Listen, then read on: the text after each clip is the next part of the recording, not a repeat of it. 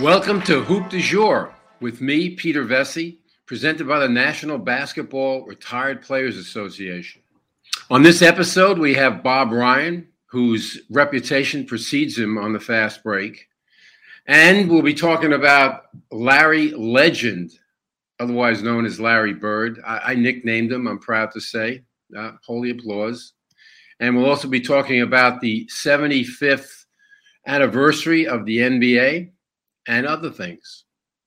So I'm very excited about today, my interview, or Bob's interview with me. Bob Ryan and I getting together talking basketball. How about that? Yes, long overdue. Yeah, I don't think we've ever done it at length, just the two of us sitting down and talking. And, it's really weird, Bob, because I as you know, I'm sure I've told you over the years, one of the best things of covering the NBA in Boston was being there on Sunday morning before a Laker Celtic game or a Celtic whomever game and getting your column in the Boston Globe and reading it that morning. And your column absolutely inspired me to start writing my columns. And I remember you always ended with so-and-so, wherever he is, he's raking leaves today or something like that, right? Yep. I had a kicker about a semi-forgotten player. It didn't have to be a Celtic either. Right. It was definitely, that was part of the fun. Yeah, absolutely. Yeah, well, it's very nice to say that, because the fact of the matter is that the rest of us in the league were all chasing in your wake most of the time. I'm serious. My boss was very attentive to what you were doing in the Post, and far more than the Boston Herald.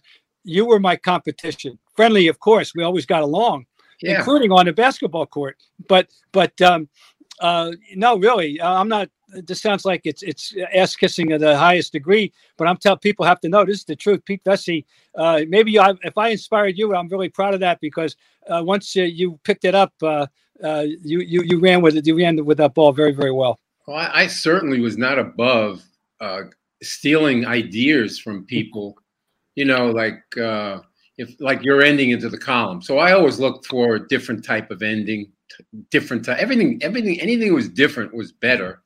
And, Ted Green, who we're going to get to later in this broadcast, this podcast, is that I stole the stuff from him too, the way he wrote, his style and his aggression on the court too.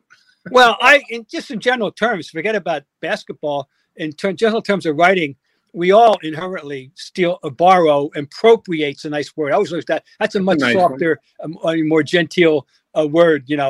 Appropriate things from other writers. You just can't help it. I mean, I've spoken to many a class, and I say the only original writer that I think can say I didn't steal from anybody is Tom Wolfe. Yeah, other than that, most of the other people in the English language, at least American writers, are on someone else's shoulders to some degree. Tom Wolfe, I'll give him credit. He invented something new, and by the way, hasn't been any successfully imitated either. So we'll give him credit. So you can give him credit, but I'll be honest with you, I never read Thomas Wolfe. Not Thomas Wolfe, Tom Wolfe. The electric Kool-Aid acid guy, the Las Vegas. Oh no, not Thomas Wolfe. You can't go home again. That's a whole other matter. No, he's fine. No, Tom Wolfe, the white suit. Yeah, that guy. Didn't read him either. Didn't read him. Didn't read Pete Hamill either. Didn't read Jimmy Breslin. I was like, I didn't want to read those people because I felt that it would slant the way I approach things. Yeah, I approach that a lot of times with certain stories, but not in general terms, but certain specifics. I say, I don't want to read this because I don't want to. I want my mind clear. I want to make sure that I'm being original here. No, I know exactly what you mean there. So, but I wouldn't say I had that as a general principle, because those two guys you just mentioned, particularly Breslin. I was a big Breslin fan, but I'm in Boston. I was a big Breslin fan. My roommate really put me onto him, and at the time back at BC. So anyway, that interesting. He worked at the Long Island Press. That's where he started. My father was the sports editor of the Long Island Press at that time, and I still did not really I just didn't read him. But I'm the kind of guy. My flippant remark over the years is, I don't read books and I don't write them, including my own. If I go back, just speaking of Breslin, when I discovered him when he was in the early '60s, he wrote a piece in Sport Magazine about the college basketball scandals of '61 that I used as a basis for a term paper in prep school. And then of course he wrote, "Can anybody here play this game?" about the '62 Mets, which was a baseball classic of the times. Sure, and that's why. And then I found out, he's this columnist and writing all these other kind of pieces, and that's how I got onto him. Yeah, it's funny how things work, Bob. That scandal, all those people that were involved in that scandal, and even going back to the 50s, I wound up knowing a lot of those people. A couple of them from the 50s, at least one still alive today. And it's just amazing that you're not only the heroes that you knew, like my Dodgers, of the late 40s, 50s and stuff, to meet them later on was like the best thing that ever happened to me. But then meeting these guys that fix games, dump games, shave points. I tell everybody I dropped out of Hofstra after in the middle of my freshman year. I was playing on the freshman team, but they told me I had to go to class, and I felt, well, I guess I wasn't going to be good enough to shave points, so I better get out of here. Yeah, that people those it was really something. And then the St. Joe's team that finished third in a 4 overtime victory over Utah in the 1961 consolation game of the NCAA tournament. But it was the tentacles were long, and of course. Well, later on, of course. We could go on to that for a while. Yeah. But let me just say one more thing about you, and I don't want you to come back and say something good about me. But there was an out of town newspaper stand on 42nd Street and 6th Avenue in Manhattan. Hodelings. Huh? Hodelings. So I would go there every Sunday. And I would pile up all the Sunday papers, from all around the country, and obviously yours, and but all the way to L.A. and stuff. They already had the L.A. Times there because I guess it came out Saturday night, actually. Yeah. So I would take all the sports sections out of the papers, and I'd leave the rest for the guy. And the guy would say to me every week, he said, "Well, you don't want any of these? You don't want the magazine sections?" I said, "No." In fact, I would cut it down to just the basketball if you'd let me. Give me a scissor, and so that was my and then I would my paper would pay for that, but I'd go in my car, load up my trunk, and that was it. So that's funny. I learned about Hodelings from Jonathan Schwartz. He used to talk about going to Hodelings, and so that's how I learned about it. Yeah. So anyway, I want to tell people why you and I are here today. I tried to get Larry Bird to do a podcast with me, and he and I had a really good relationship over the years. As you wrote his book, you had a great relationship with him. But his lawyer told me that Larry's not doing anything anymore. He's no longer working for the Pacers. He stopped working for them 3-4 months ago as a consultant, and he feels that he has put in his time. He's done his dues as far as catered to the media and anything the club wanted him to do in the community and stuff. And he doesn't have to do that anymore. And he's not going to do it anymore. And I even offered her Jill Leone, right? Yes. I even offered her, I said, tell Larry I'll come down to Florida where he is right now. I said, I'll help him clean his garage. Come on. let me as we know, right? He's a clean freak, right? Yeah. Oh, I can tell you that. He's a neat freak. Right. He's Felix Unger. People don't know this. Right. So anyway, so that went nowhere. So I said, the next best thing is to get Bob Ryan, who wrote one of 3 books or more. Did he do more? He did 2 with Jackie McMullen. So did you read one those? One with Jack, and then he with Irvin about the with Magic about the 79 whole thing, and when the game, and then their relationship throughout the 80s when the game was ours. Jackie did with him. She did both of those. Yeah. Did you read them? Oh yeah, of course. Yeah, sure. Yeah, very much so. I'll have to read them someday. But I always felt I didn't have to read them because I was so close to him for those years. But I'm gonna tell you what I tell most people, when I interview them, either on camera or off, I said, Bob, I know when you go places, you just said you go to classes, you teach classes.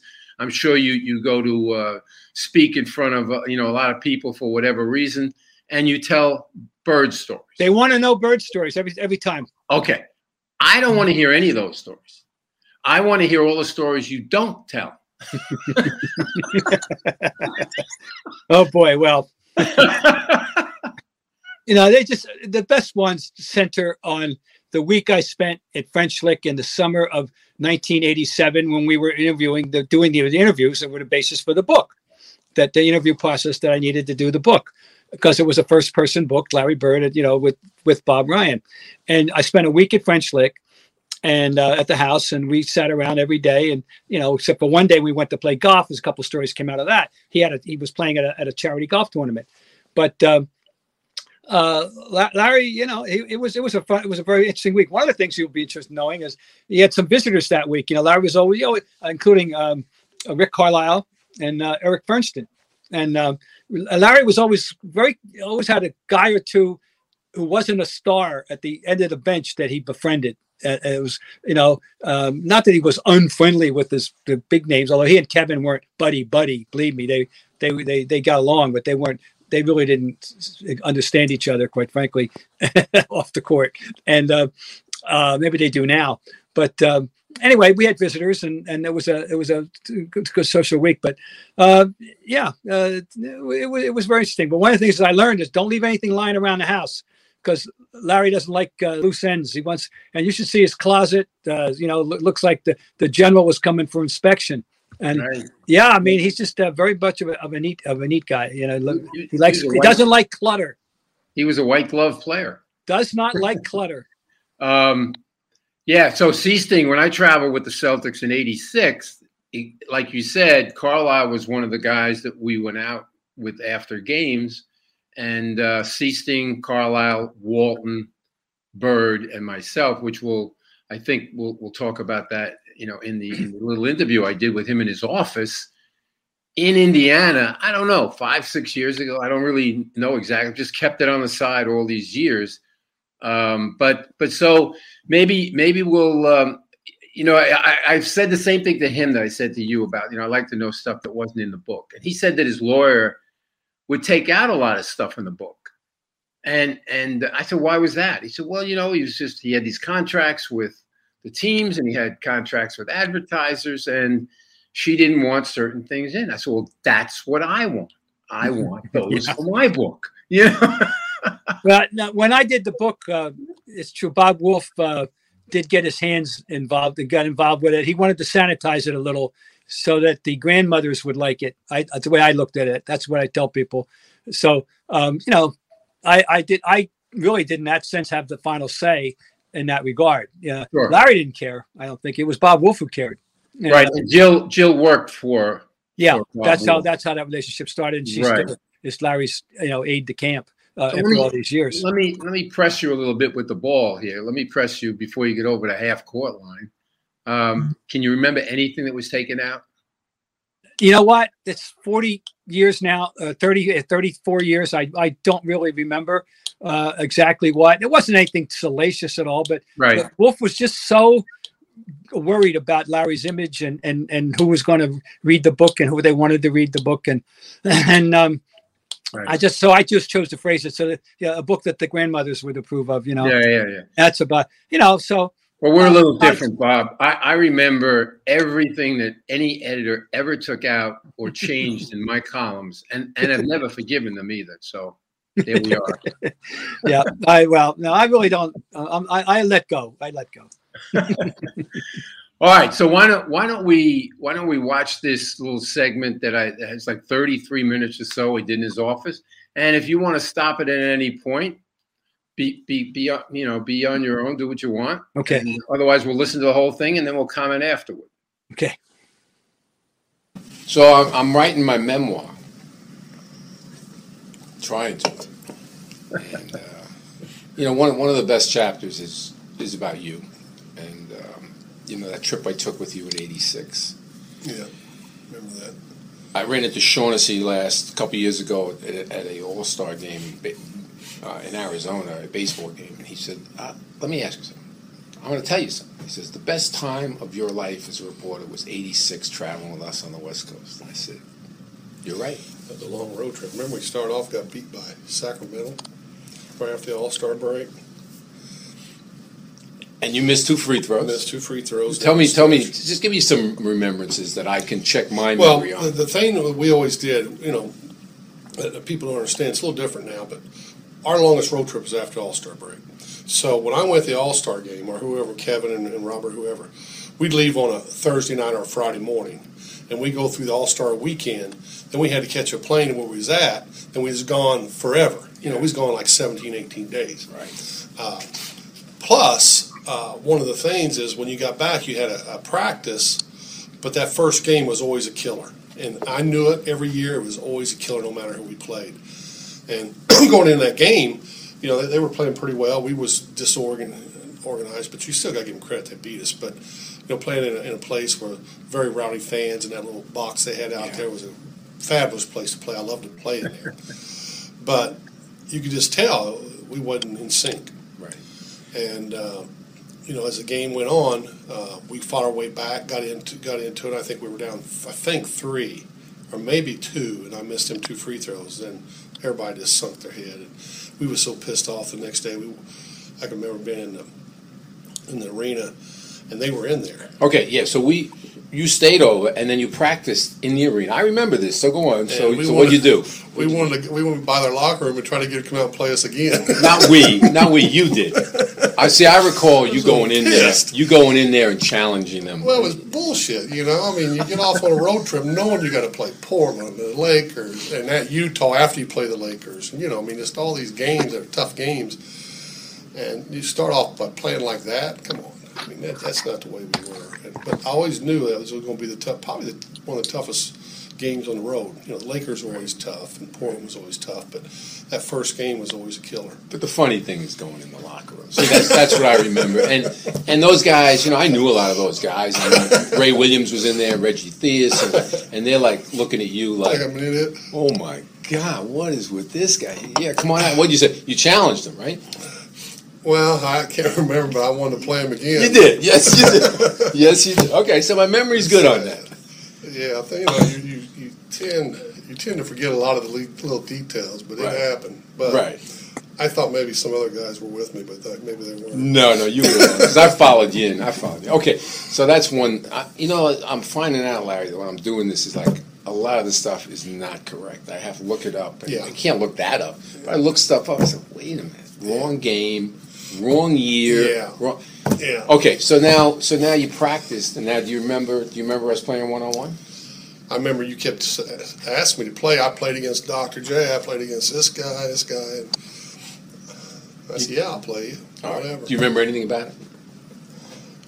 Well, I tried to win. I'm sure of that. I tried to win. Well, I didn't know what you wanted to play, so let's play. Okay, so the first play, you got it out, and I hand checked you. Do you remember what you did?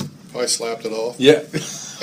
Like I do everybody. Right. Okay. You slapped me as hard as you could. I couldn't feel my left hand. I didn't hit you that hard. Yeah, you did. And you said, you want to play? You want to fuck around? That's my memory. One thing I've learned is, especially when I got out and I was out there messing around with Jeff Foster a little bit, that you don't go out there.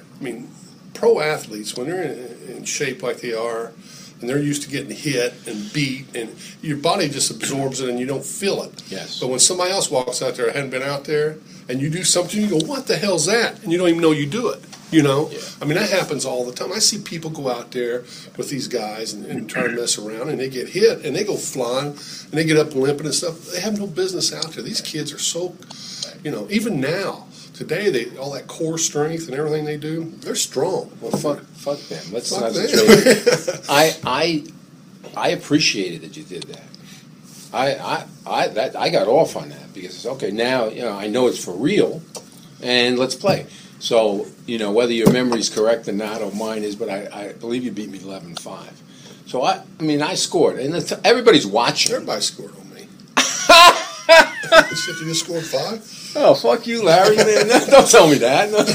I only got 5. I was very happy scoring because I have played guys that shut me out. Sure. You know, Dick Barnett shut me out. Yeah. And when he's got the ball, it's 9-0. He's got the ball and he's in the air and he goes, "This is what we call it. This is what in Gary, Indiana. This is what we call a blackwash. A blackwash." Boom, 10-0. But all right, so you know, and then we went out a lot on that road trip, and you know, another great memory before I get to the going out was in Portland. You had a phenomenal first half. Mikhail did not play the first half in Portland, and you had a great first. You had a great game, but the great first half, most with the left. Yeah. And Mikhail, as we're going at halftime, he yells out to them. Wait till he goes to his right. You remember it? Yeah. Yeah. I mean, Larry, there was so many great lines on that trip. So many. That's the way it was. You know, I mean, we had, Kevin. He had Bill. Even Jerry Sisson was pretty witty, but he wasn't boisterous and loud. Then you had Danny. You know, I mean, you had a bunch of characters on that team that the thing about it, they were going mile all the time. But there comes a time when, you know, when the game we get ready to go in the locker room, you know, I like to be quiet and, you know, really subdued. But them guys would just go nonstop. But that's their energy. That's how they sort of got it out. I mean, I remember in '84 in the locker room in Game 7, ML Carr was running around checking everybody's heart, and Danny was just going a mile a minute. And I had to go into the room just to start focusing because that was their energy. That's how they got it out. Right. You know, that's nervous energy is what it is. And we had a lot of that on our team. Right. You know, that was. I love the nervous energy. I mean, again, on that trip, Danny Ainge brings his kid, Austin, who's now working with him, right? And had nobody watching him during the practices. I'm watching. I mean, you ever seen that before? No, never before, never after. And Casey said afterward, if you remember, no more. Because he had a terrible trip. Terrible trip. Kevin told him he was going to have a terrible trip. That's why he has a terrible trip. And Kevin was on his ass. You know, do you remember this? Non-stop. Like in the bus, I remember him, you know, yelling out to Austin, check your dad's bag, see if his jump shot's in there. Yeah. I know. Kevin put Danny in a slump in a heartbeat. But then made his career by giving him Garnett. Yeah. But that team was different. I mean, it was really different. I mean, most coaches couldn't handle that. You know, KC was a loose type guy, and you know, just like All Access. You know, the guys would you know, just be themselves, and he was fine with that. You know, all them years I played for KC, only 2 times he got really pissed. Only 2 times. What are they? One of them was in Atlanta. They were up 21, I think, at half, and he thought we embarrassed ourselves, embarrassed the organization because they were high-fiving at halftime and laughing at us. The crowd was going. It was in Atlanta, and he made a point to us that this is not how this franchise was built. This is not what it's all about. We ended up winning the game, but the other time was him and DJ. When DJ first got there, they got into it, and he was really mad. About practice? No, it wasn't about practice. It was about something during a game that happened, and they got into it, and Casey made it known that he was the coach. And he just told us, you know, I'll be very fair with you guys, but don't embarrass me out there, waving me off, or whatever happened, you know. Right. And we never had that problem again. So, you know, the only 2 times I ever seen him mad was them 2 times in all them games we played and all the practices. Now, the practices, you got to understand, we come in there, especially with Case, he'd have us do what he wanted to do and get all that cleaned up. Then he might leave. Him and the coaches might leave. Then we scrimmage. We would have our own scrimmages and do different things, our own workout plans or whatever. And he didn't care about that. Now, there's a lot of times I go to him, not a lot of times, but sometimes I go to him because I just see DJ in the locker room. He didn't want no part of this stuff today. I go out and say, Case, if you want to have a decent practice, tell DJ to get up on the stage. We had a stage here. Just let him sit there because he's going to just disrupt practice. Because he ain't going to go hard. And he come out and there's DJ. He's talking to DJ. And DJ go with a big smile on his face and sit up on the stage. How could you tell? because he come in and goes, man, I don't feel like doing this shit. I played 38, 40 minutes last night. Right. I don't want to do it. And I knew KC wanted us to run a little bit. So you just go to him and tell him. Right. And DJ thinks he got something over on us, but we already knew that. But, you take a guy like Parrish, I never seen Robert ever miss a practice. The one thing about Robert was when practice was over and the whistle was blowing, he was gone. But while he was there, he's going to give you everything he had during that time of practice. Now, if he wasn't shooting free throws good or something, he might shoot a few, but he blew that whistle, man. He was going D-line into the locker room. The stuff with DJ, we know he had trouble in Seattle. We know he had trouble in Phoenix. And I remember Colangelo telling me, McLeod said he had to go. He had to go. He didn't practice. Did that have anything to do with him not getting into the Hall of Fame? Maybe when he should have. Probably earlier, I don't know. I don't know his problems out there. You always hear things. But actually, I loved him. We really liked him. DJ was a funny guy in the locker room. And the one thing DJ knew that he had on all of us, he had the ball. He had control. And he'd tell you, too. There's games he'll say, you tell Kevin if he don't start sitting picks down there, he's never getting the ball. So he dribbled over there, and Kevin would be down there wide open to post, waving like him. He just dribbled back to the other side, and here I come off, or Danny come off. And Kevin goes, what's the problem? I said, once you set picks. You set picks, he'll throw you the ball. Next time he set a pick, he made sure he got to him. Isn't that the mark of a great point guard? Well, he never was a point guard. That's the thing that kills me. The mentality? Me. Yeah, but that's control. He was saying, hey, you're going to do it this way, or you're not getting it. And, DJ really didn't care about shots or anything like that. But, by God, if he had that ball, he's going to dictate where it went. Yeah. It was always like that. We all knew that. Right. A lot of people don't know that, but that's the way it was. Right. I knew that. I remember one time we played in New York. I didn't score in the first half. He came up to me after, what's the problem? I just said, I don't know. I said, something ain't clicking here tonight. He goes, well, every time you come off a pick, I'm looking the other way, and, it's just all, we was out sync. Second half, I had 25. He made sure he came to my side every time. He said, I'm coming to your side every time. We've got to score, and you got to score a lot of points for us to beat him tonight. So it's funny how he did it, but I never looked at him as a point guard. Tiny Archibald was a point guard. No, definitely. But he knew that he had something on us and just like I told him, well, I ain't going to get the rebound, and he said, well, hell, I'll go get it, He said, I'll go get the rebounds. I don't care. Great rebounding guard. But he was a special player. He was special, but the one thing he had on us, he had control. He knew it. I want to come back to the Knicks after, but I just want to zero in on this '86 thing. So, again, total access, like you said, KC. Yeah. He let me practice with your team. I was running with the second unit, that 4-on-4 thing where you had to cross half court, 4 guys before you could shoot. I was dying. And Wedman's yelling at me. That's a killer, man. Yeah, Danny's yelling. Get him out of the game. That's a killer. Oh yeah. So anyway, and we go out to eat, and I know, Walton. I know introduced me to you. Basically, he kind of vouched for me or something. I feel to get me to be able to go out with you guys for dinner. Us, Seasting, Carlisle, right? Is that the way it happened? Why did you? My publisher wants to know why the fuck would you go out with me? Well, you got to understand. There's other writers that go on the road with us. That's when Mike Carey used to go. Smurf used to go with us out to eat. Him and Danny was pretty tight. Bob Bryan on occasion, maybe once every 2 or 3 years. Then later on it was Jackie. She'd go with us, but it wasn't like you were the first one. But Bill sort of dictated where we was going to go eat and who was going, really. It was just the 4 of us every time. Well, a lot of the trips, like after games in Boston, Bill said, "Hey, you want to go out to eat after game?" And I get there, there's 8 people. My wife and 6 of them. Right. So you never knew. Right. Did he pick up the check? About every time. That was another thing I noticed. When we went out, everybody paid for themselves. Yeah.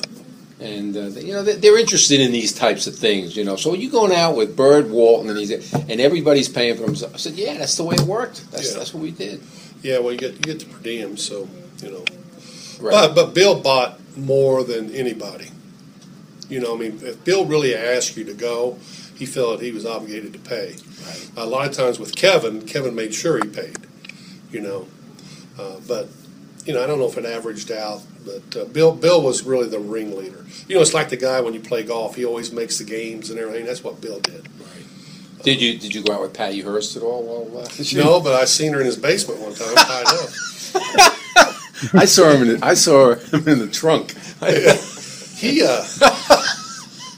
don't think McHale didn't bring that up quite often. What did he say? Well, this is crazy.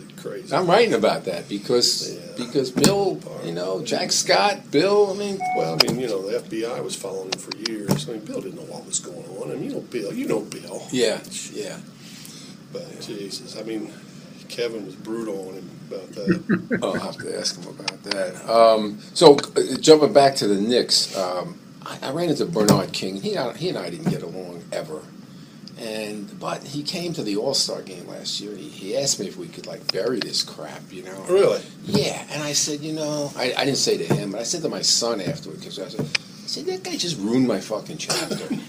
He just ruined it. I said I'm killing him in my chapter, and he fucking comes over and But he told me something that was so interesting. He said that I'm going to tell you something you didn't know, and he said I almost played for the Celtics. Now you know about that? Mm-hmm. He had Wolf. Wolf, yeah. And he wanted to play. Wolf said, he was a free agent. And he went up there and he met with Cohen and Auerbach. And they said, why do you want to play here? We have a small forward. He said, I want to win a championship, But they didn't take him. Yeah. And then he went to Washington. Yeah, that's after he had the knee injury. Yes. Right. And he said to me that you guys were walking off the court after a game or something like that, and you said to him, you cost me a championship. Like if he had gone there.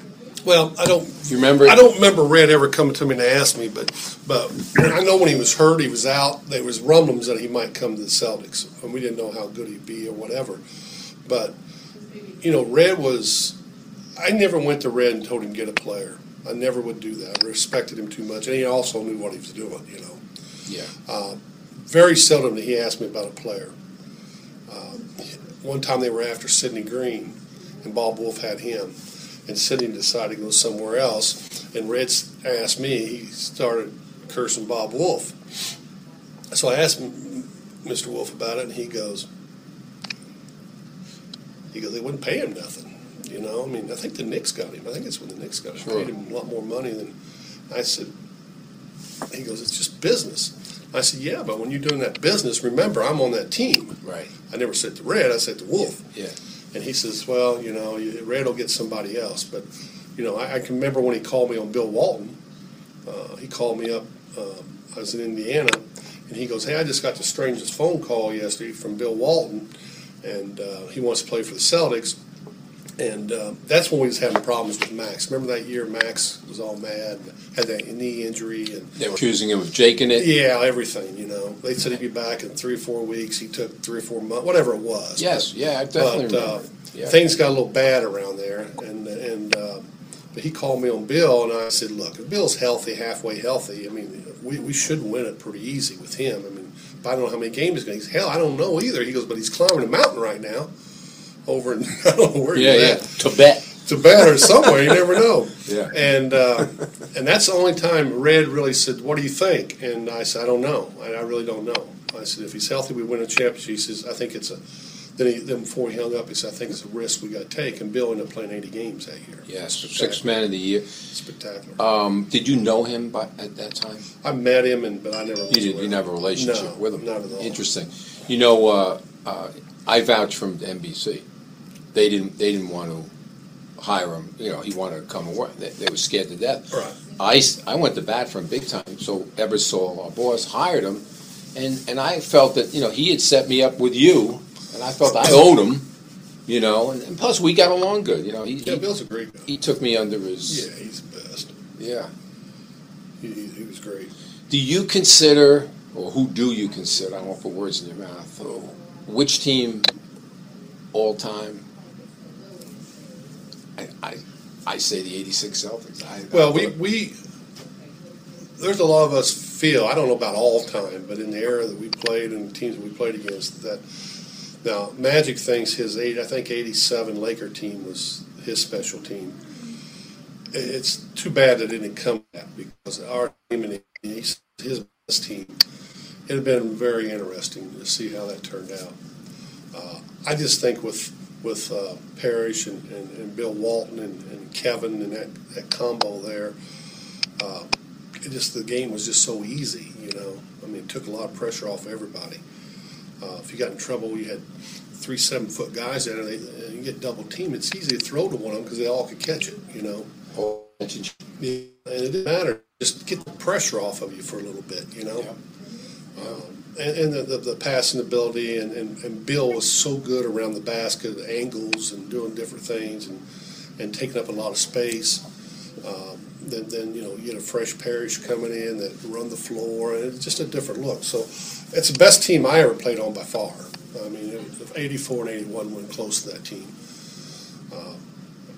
But I don't know best ever, but I put them up against anybody because they were that good. I mean, you got to remember Jerry Sisson shot 56-58% that year as a point guard coming off the bench. Right. I mean, it's automatic. Right. You mess around there, and all of a sudden he's open over there, and you throw it to him, he makes the shot. Right. Scotty Webman was a dead-eye shooter. They're tight on that team too. You got to remember that we lost a kid from New York. Played in New York, the left-handed black kid, about 6'8", 6'9", 6'8". Williams. Sly Williams. Oh. He was on that team. And Peter, that's the first time I played against him. We were in training camp, and I went to KC, and I said, oh, my God, this kid's a lot better than I ever thought he was. He was spectacular. Yeah. And then, he left and never came back. But I was thinking, how in the hell does Red get these guys? That kid would have been so good for us. It was unbelievable to me. But he was Lenny Bias before Lenny Bias. Yeah, but he did his things. But God damn, was he good? Yeah, very very very versatile. Oh, yeah, could do everything. Yeah. I mean, some of our practice, I went against him, and I was just amazed by him.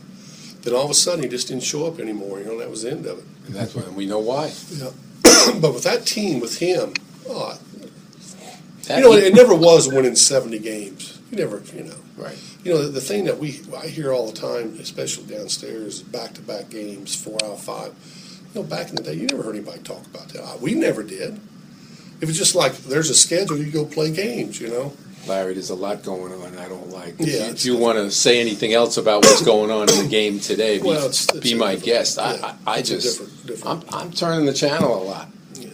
The thing that bothers me the most about today's game, and there's a few things, but the one thing is, guarding these athletes in this league, any era, is hard enough. And when you're running with a guy and you're playing great defense and he runs and jumps into you, then goes away and flips up some wild shot and gets free throws, to me, that's not basketball. Sometimes I think our league looks at scoring so much that they know they got to get 40, 50 points from the line to make it look good. But the rule book says you can't do that. Can't initiate that. No, you don't. Yeah. And you use your body to create space and then get a call. I mean, I don't get that. And that's my big pet peeve, and it's always been that way. And it started with when I played against Adrian Danley. Adrian used to do that all the time. Yeah. Jump into you. And, yeah. I mean, you just can't. I mean, you're on defense, but you're always on a defensive disadvantage. Right. Because you can't get in there and guard the guy because you get too close, you know what's going to happen. And I see it all the time out here. I mean, the other night Isaiah Thomas was jumping into people and Rodney Stuckey, our own guy, goes in there and he gets a contact like Lance used to and lay it up. I just don't think. I think that's a non-call. And that's the one thing that bothers me the most about our league. What about the replay? About speeding up the game, and they slow it down to a point where every call is looking at the replay. I turn the channel. I said, I don't care who wins. I'm gone. You know what's funny? I was in a meeting up there in New York, competition committee meeting, and they were talking about speeding the game up. And up there and I said, I don't know if you guys, and a lot of you guys probably have been over in Europe and watched the European game. It's a 40-minute game. Not that I don't want ours a 40-minute game, but it's a 40-minute game, and there's a flow to it. They got less time, always a flow to it. I said, but one of the reasons we cannot do that is because the people who pay our salaries want the timeouts at 9, 6, 4, then all the other timeouts. But if you watch a European game, it's amazing, the flow, the tempo. You know, in the playoffs, when I played, I tell people, I said, how can you ever get tired in one of these games by playing? There's just too many timeouts. You know, you go 9-minute mark, 6-minute, you 3-minute burst, you know. Then at the end of the game, you know, you're always sitting down. You're never going. They said a 30-second timeout. It's a minute and a half. You know, full timeouts, you know, 2 minutes. You know, I mean, it's just there's no flow to the game like I think they should be. And these are the same guys that are bitching about back-to-backs. You just had how much time? Just sit down and relax. Sure, the game, what's a game? Hour 45? They can cut that down to, you know, hour 25 pretty easy, I think. Well, if they got rid of the replays, I'm all against the replays. Yeah. What do we have to argue about if you have this stuff? We don't, after a game. Well, it's, you know, human element, you know. It's just like me with 3 officials. I go, I think some of the best officials ever were back in the day because you could tell them to go fuck themselves, and they'd let you go fuck yourself, you know. Yeah. But they would call the game. It was 2 guys. They got all the stats and all the different things to prove me wrong, but I like the 2-man officiating crew better. So did I. Magic Johnson. All right. Now you've always. I've told you once that you know you never told me anything off the record. Do you know what you said? I don't go off the record. You know, there's no record. Right? Did you say? But you said to me. She said. You said. I don't care what you write. I don't read your shit. Yeah, I probably said that. Yes, too. You did. Yes, you did. So, Magic Johnson, are you telling me that you really like him? Yeah. Why? Because when I played against him, I always wanted to do what he does. You know, control the ball all the time, make all the decisions with it, and I just can't do that. But he plays the game the way I always wanted to play it. So I'm not going to say I idolized him, but I really liked the way he played. Okay, as a player, I get it as a player. But Larry, he didn't like you until you beat him. Yeah, well, that's the way everybody is. And then you know you want to be your best friend. You know, same with Michael Jordan. He did the same thing with Michael. Yeah. You know, he just. No, I've always enjoyed his company. I always liked him.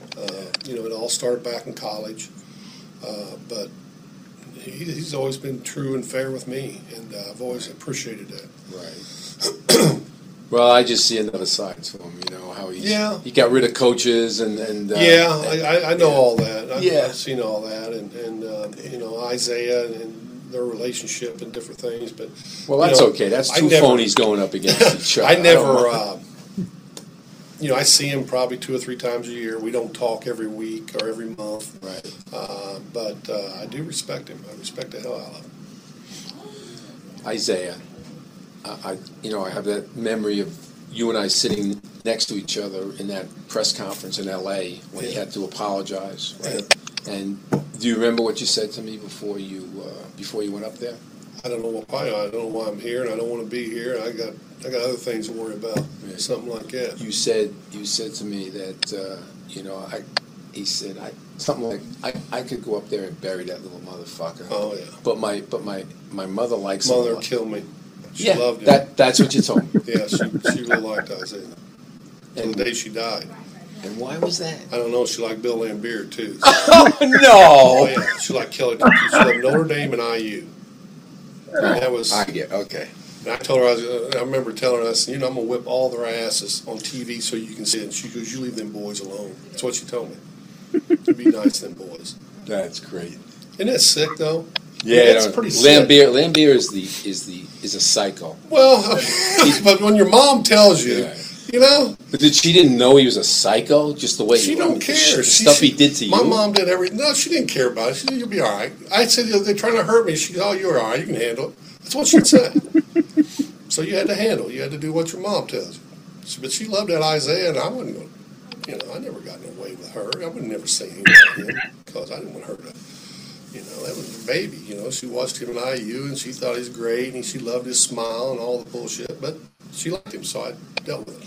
I never had a problem with Isaiah. I sort of liked him. I liked to compete against him and all that, but it got to a point where, why... really, when I look back on all that, even when it happened, the things he said, it was after a tough loss, And, and you listen to the recording when Jackie played it for him, you could hear him laughing and playing off. So he was saying, like, 50% of him he meant it, 50% of he didn't. So it really wasn't that big of a deal. I was there when he said it. Other than I had to go out to L.A. when we were playing the Lakers and do a press conference with him during that time. That was not good timing for me. No. And then you were up there, and then he started, like, kind of making excuses for what he said. Yeah. And you just got up and left. Yeah, it's time to go. Yeah, you said time to go. I said what I had to say, it wasn't no big deal. I never worry about that stuff, I never bother me. I know after games it gets tough, you get your ass beat and you're sitting there and you right. You kill somebody, then you get all these questions asked, and sometimes you say things. Right. I wrote about it afterward. That night, I was there. I was there for both of them. I didn't make a big deal about it because I didn't feel the way he said it was a big deal. I wrote it. It wasn't a huge thing, but then everyone else just went off the wall. Sure. And it was like, whoa. Yeah, I thought that was really. I didn't think it was called for, really. Even when Jackie asked me, I go, well, he's got his own opinion. It doesn't faze me, and it really did. Right. Other than when I had to go out and do the press conference, that's when I was the most pissed about it. Right. Yeah, well, so a few things here, because I know you only got a half hour and stuff. I wish we had a few hours. No, I really do, Larry. I remember sitting with Jackie for an hour. We would sit there when he was doing the books. We start off the first 3 hours. Then we start drinking. She drank a wine, I drink beer. Then they go away. Then we stop. Then she goes, well, you want to keep going? And it just went on for hours and hours. It was wild. Yeah, but I can get some good shit out of you, Larry. I was able to get some good. I look back at stuff I wrote about you. I'm sorry. Almost finished. Larry, your 1:30 is ready. Okay. All right. So real fast. So I always, I never wrote a book. You're the only one whose book I would have written. Really? I said that to her. I said, you're my favorite player. The problem is we have to go back, and Jill, my agent, goes over it. She took out a ton. The first one with Bob took out a ton of stuff. Oh, I'm sorry to hear that. Yeah. Oh, really? Well, can I have that? Can I have it from I don't even know where it's at, but she took out a ton of stuff. All right, so the last thing, I just want to tell you that. So the last thing is, will you write my foreword? Yeah, sure. Oh, man, that's great. How many? I don't know how long. I'm just saying it. Would you do it? And then, because even if you just wanted to talk it, and then, I would write it or have somebody else write it. Yeah, I can do it. Ain't no big deal. And I want only the truth. Yeah.